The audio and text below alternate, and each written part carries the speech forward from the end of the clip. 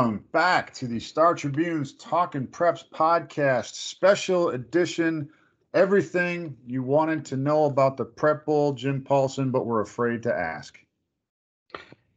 Hey, David. Well, I'll amend that by saying everything you want to know about the Prep Bowl that we actually know. So we'll give you that, and hopefully you cut us a little slack. Fair enough.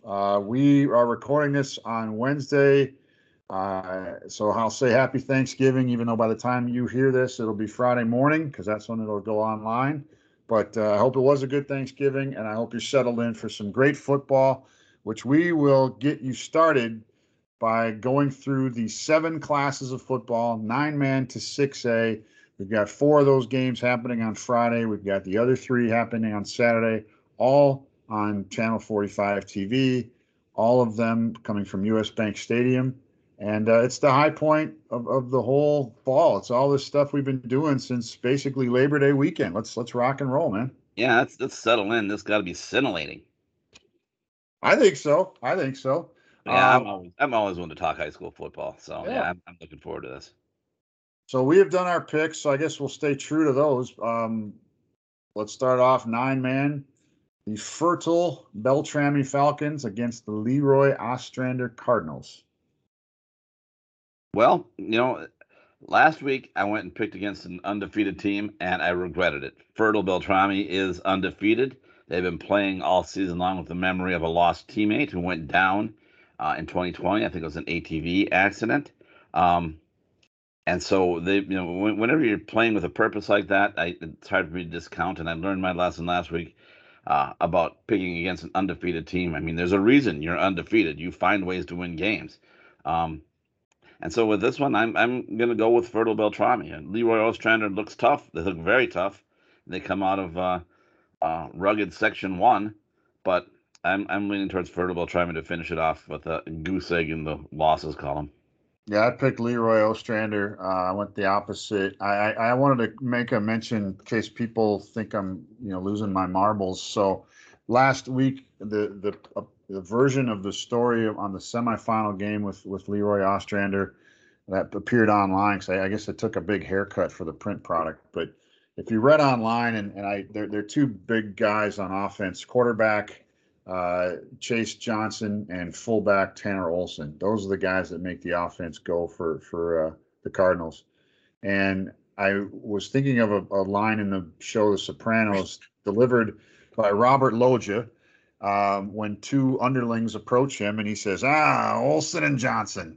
And I always wondered what that line meant in the show, and I looked it up, and it was a vaudeville act from the 1930s. And so I made reference to Olson and Johnson, not to be confused with the vaudeville act. So in case you were reading that from Leroy Ostrander communities and wondering what the hell is this guy talking about, there it is. Olson and Johnson, the vaudeville act. Come on, who doesn't remember them? Goodness gracious, they're iconic. Hey, I like to reach for fun things, and if we all can learn a little something, that's good. So we all were educated, and now we're educated. When you're as old as we are, 30s isn't like that long ago. I wasn't born obviously in the 30s, but it's amazing that the 30s was almost a century ago. I'm talking about, but vaudeville was bigger before the 30s, wasn't it? Wasn't vaudeville like turn of the century, 1910, 20, that area, the Prohibition era, the flapper era? But all right. Yeah, if there are no further questions, I'll say yes, that's right, Jim. So you have Leroy Ostrander. I've got Fertile Beltrami in that one. Yeah. Class Single A, the Mayor Lutheran Crusaders and the Minnesota Vikings. How many times, by the way, have you typed Minnesota by mistake? Absolutely, many times. It just happens naturally, to just eliminate that S. Just doesn't feel right. I know. My daughter's name is Michaela. It's like Michael with an A. I'll type the name Michael, and I'll always put an A on the end now. It's like, oops, sorry. Anyway. Minnesota, Mayor Lutheran. Mayor Lutheran's a fun team. I mean, this is a team of 16 seniors. They throw the ball around. They've got some really, really good skill players. Quarterback Ty Hazy, I think, threw for 5 touchdowns. Tegan Martin is a big 6'6" tight end defensive lineman who's a terrific athlete. There's a lot to like about Mayor Lutheran. The only problem is they have to play Minnesota, and there's few programs in the state that have more success at state tournament times than Minneota athletics. You just look at volleyball, you look at basketball, and you look at football, and they've been good in all of them. Um, and Minneota is a tough, hard nosed, gritty, scrappy, kind of beat you down team, and those type of teams tend to win at this time of year. And so I'm looking at Minneota to win this one, even though Mayor Lutheran has gotten here for the first time, and they played very, very well, and they're a lot better than the teams they have in the past. They're not the pass only team. They've got some physicality to them. I think that this is a Minneota victory here. And one more thing to point on this one is that this is a rematch of the Class 1A girls volleyball state championship game, which Mayor Lutheran beat Minneota this year. So these two programs, these two schools, have a little bit of a history with each other. You gotta imagine there's some brother and sister combinations that played, volleyball and then now football. You gotta imagine there's some households in these two communities that are either don't you lose to them or you better make up for our loss. One of the two.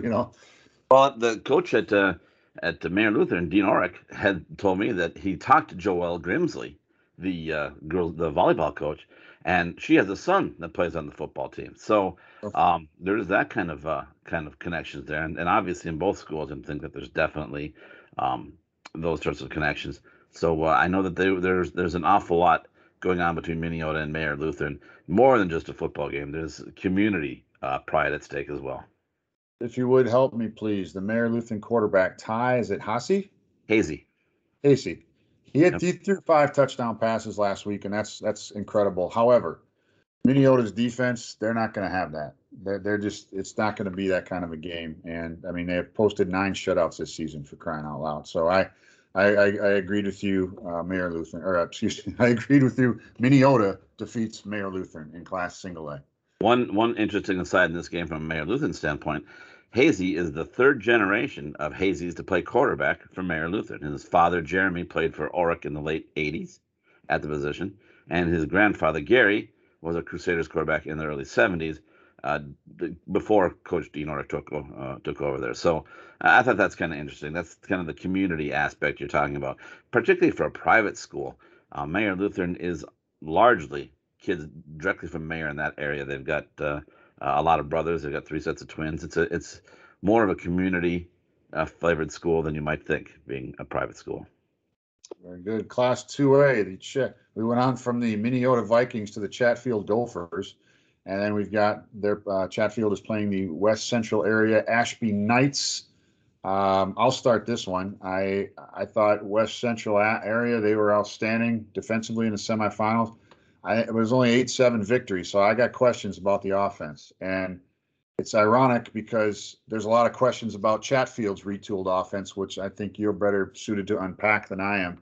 But I still think that Chatfield perseveres and they win this game. How do you see it? West Central area has a kid named Anthony Sikora, who's a running back, as a breakaway threat. One of those kids that has naturally the moves, the ability to slip a leg through or turn his shoulders and get through a hole and can not get tackled. He was kind of held in check in the semifinals, but I think that he's a kid that's ready to break free. He's an offensive threat for West Central. As far as Chatfield goes, I don't know what to expect. They lost their starting quarterback, Sam Backer, who was about a 2,300 yard rusher during the season, midway through the second half, or early in the second half of their semifinal win over Barnesville, because he had gotten 2 personal fouls, penalties on 2 unsportsmanlike conduct calls, so it's an automatic ejection. Now, I was talking at the time that I thought that those calls, particularly the second one, was a little hasty, and I think that not all calls in football are equal. Just that's obvious by the penalties and that are imposed on each different penalty. I think that second one, when you watch back on film, you can see what the referee was looking at, but I think a referee in that situation needs to be a little bit more perceptive, show a little bit more perspective, and understand what's going on. That by throwing that flag, that without finding out the specifics of what happened, was a little bit hasty and should have been reserved a little bit more, to at least having a chat with the rest of his officials and telling them what's going on. It forced Chatfield to play the rest of the game without their starting quarterback and number one player. Interestingly enough, Chatfield did come back and win behind a terrific performance by a sophomore quarterback, Parker Delaney, who threw 2 touchdown passes. And Chatfield's defense stood up tall and held down Barnesville, which runs the power T, which is so in vogue these days and very hard to stop. So Chatfield deserved to get there.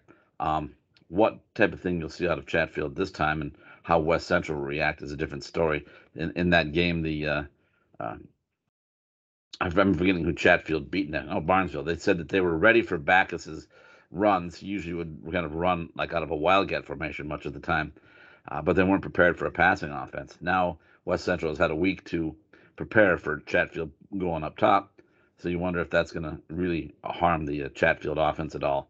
So, I because of that, I picked West Central area, but I do think if both teams were at full strength, I would look for Chatfield, but without Sam Backer, I'm sorry. I think that West Central emerges on top. Class 3A, you know what? I can't tell if it's this game or if it's the 6A final that intrigued me the most of this entire weekend slate of games.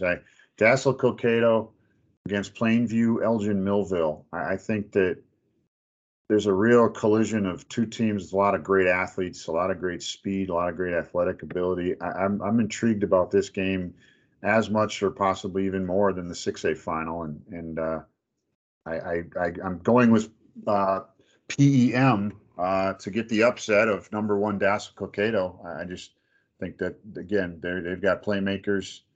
They also had a precision drive. They had 13 plays, 80 yards for a touchdown and to open the second half. And that's what winners do. And so I think they do find a way to pull the upset. I don't blame you at all for picking Plainview. They've got some team speed on that team that can really turn a game around. You can't account for speed, and speed makes up for a lot of things. Dassel's undefeated. They have had a great year. They've got one of the best players in the state, a Mr. Football finalist in Eli Gilman.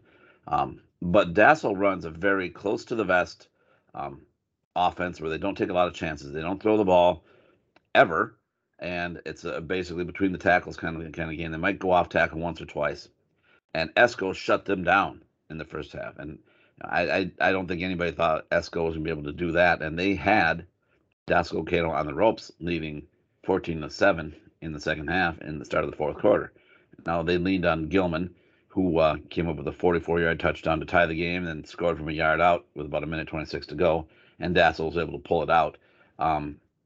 I don't think that Dassel is going to have the luxury of being able to sit back and just play it close to the vest against Plainview. I think Plainview is going to be able to break off a few big plays. Dassel is going to have to find a way to get some guys in space and be able to pick up some chunk yardage on their own.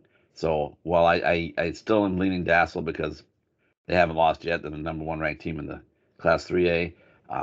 I wouldn't be at all surprised to see Plainview Elgin Millville pull off this upset.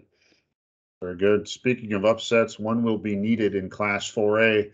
The Cass and Manorville Comets or Comets. With a capital M, though. So right, yeah. Like that's why mix of a hockey stick and a baseball team, the Comets, against Hutchinson. And Hutchinson's is they're the big dogs. They're not in the ranked number one. Becker was, and Cass and Manorville beat them, so that's a feather in their cap. But I think this is going to be a Herculean task for Cass and Manorville. What do you think? Did you happen to see Hutchinson play when they beat Orono?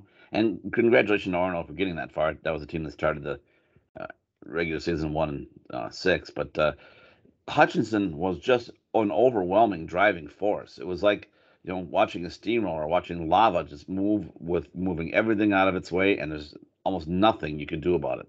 That offensive line is a precision unit. They're physical. They know where they're going. They open holes, and they just move downfield, little chunks at a time, 4 yards, 5 yards, 6 yards, and they just can't be stopped. The Hutchinson team I saw, I can't imagine that Cass and Manorville is going to be able to hold up to that kind of relentless physicality that Hutchinson brings. Casson might be able to do it to get a couple of turnovers, get some big plays, build up a lead, and then hold on. But if everything's played straight up without any strange occurrences or odd plays, I just don't see Hutchinson getting beat here. Yeah, I agree. And I'll step out of these picks for just a second because if you're reading the Star Tribune or if you're looking on mnfootballhub.com on Friday, you're also going to see a nice component piece that Jim created where we put the spotlight on players. We had featured coaches, or excuse me, features on coaches both Thursday and Friday. We wanted to get more player spotlight, and Jim put together a nice piece of breaking down each game and a key player or players from each game. And I say players because I really liked what you did with Hutchinson. You had their 5 starting offensive linemen. I thought that was a great way to call out the horses that make it go for them. It's hard to avoid them. I just marveled at watching how they play with such precision, how they come off the ball hard, how everybody is going to the right place, how everybody gets their block. They play it's about as well offensive line team play as you'll find the way Hutchinson does it, and it's you know if you're not a fan of offensive line play, watch them play, watch how they work as a team, watch this team. That's what execution is on the offensive line, and that's why Hutchinson wins. Class 5A, the Matamidi Zephyrs and the Mankato West Scarlets. That is going to be the final game Saturday. There's 3 games Saturday. This will be the conclusion. So this is the last football game of the season right here. How do you see it?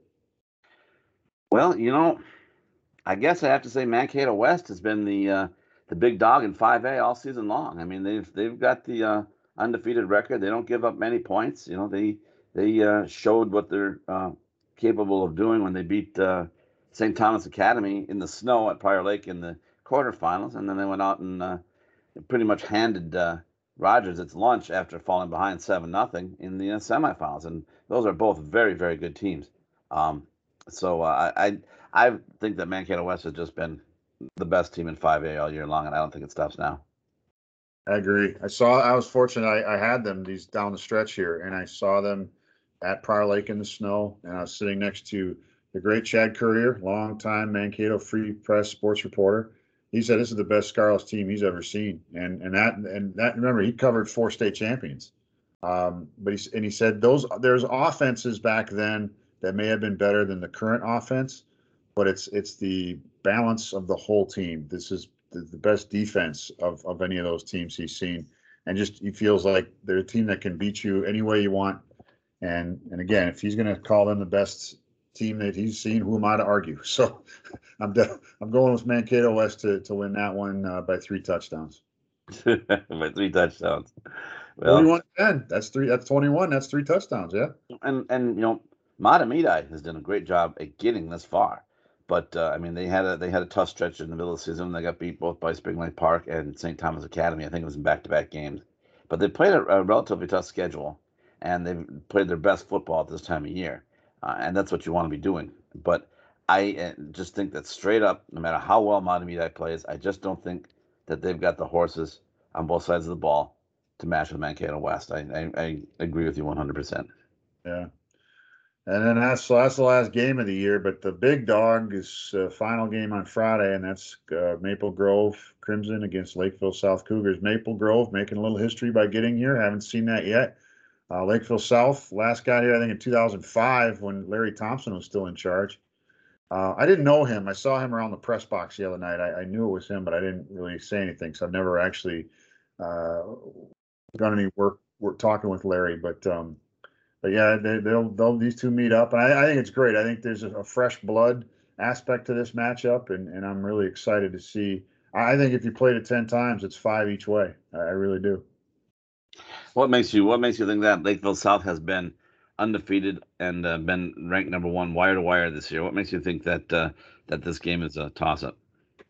I think Maple Grove has playmakers on offense. This is, Lombardi just had the player of the year for back when he had quarterback Davison. Davison, and he said Kilzer, his current guy who's a junior, is the best quarterback he's had. So that says a lot to me.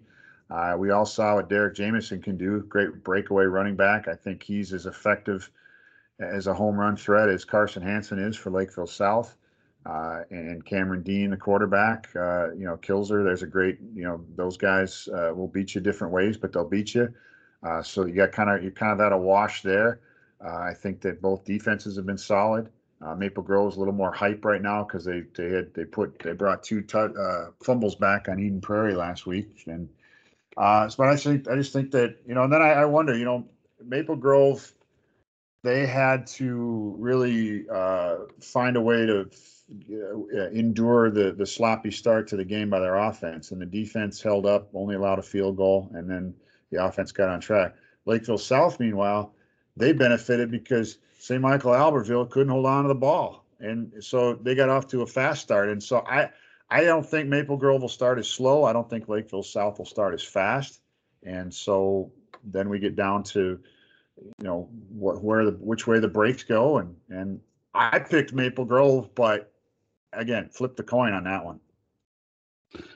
I see what you're saying. I have to mention that Lakeville South runs that power T offense we talked about earlier, which is the Barnesville did and got down to the state tournament. Browerville did, I think, 2 years ago, and we got to the state tournament with a power T. Elk River has made a living on that power T, and it's so difficult for teams to stop because it's not just about the sleight of hand and the fakes. It's about the quickness and the precision that guys don't have to. Offensive linemen have to be in the right places. They don't have to, pancake their defensive linemen. They just have to be there to wall off a guy and give them a little break, a little seam for them to slip through. And the way they run their fakes and the way they carry those things through, that is so hard for teams to defense. One breakdown in assignments on defense, and a guy is 30 yards behind him sprinting into the end zone. So that power T offense that Lakeville South runs is so difficult to defend. I also know that nobody's really shut them down this year. You look at even the teams that played them the closest. That was Shakopee twice. Shakopee even led at halftime the first time they played. Both games have ended up being pretty convincing Lakeville South wins. So I just haven't seen Lakeville South in any game this year where they've really faced a strong, tough challenge and they've had to come from behind, which could hurt them in this game if that would happen. But while I looked at Maple Grove and went back to the season and think Maple Grove was clearly the second best team in Class 6A all year long. And, when you're doing the rankings and the season's going on, you can go beat week by week. But as a whole, I think this is exactly the matchup we want in Class 6A. The number one team, Lakeville South, the second best team, Maple Grove. I'm still leaning towards Lakeville South until they get beat or until they get challenged. I'm not going to step away from them. So I still think Lakeville South wins, but I think Maple Grove has a very good chance to pull off an upset. Something interesting about the makeup of these teams. Lakeville South does not have. I was talking to Ben Burke on Tuesday, and they do not have a player in their lineup right now that's more than 250 pounds. Now they're strong, but they're not big. Maple Grove, one of the key plays they had to beat Woodbury in the quarterfinals, I guess that was. They had a guy cover I think it was a fake field goal, and the guy that did it was a 165-pound linebacker who thinks he's 190 pounds. Don't tell him yet. Yeah, so I think that if you're listening to this, you got an aspiring young football player in the house that's not the biggest person in the world. There's still a way you can make a hell of a contribution, and you're seeing that in these two teams. They may not, neither one of them may not wow you stepping off the bus, but they are the two best teams in Class 6A. And to your point, I think we have the right matchup here, and I look very forward to seeing how it plays out.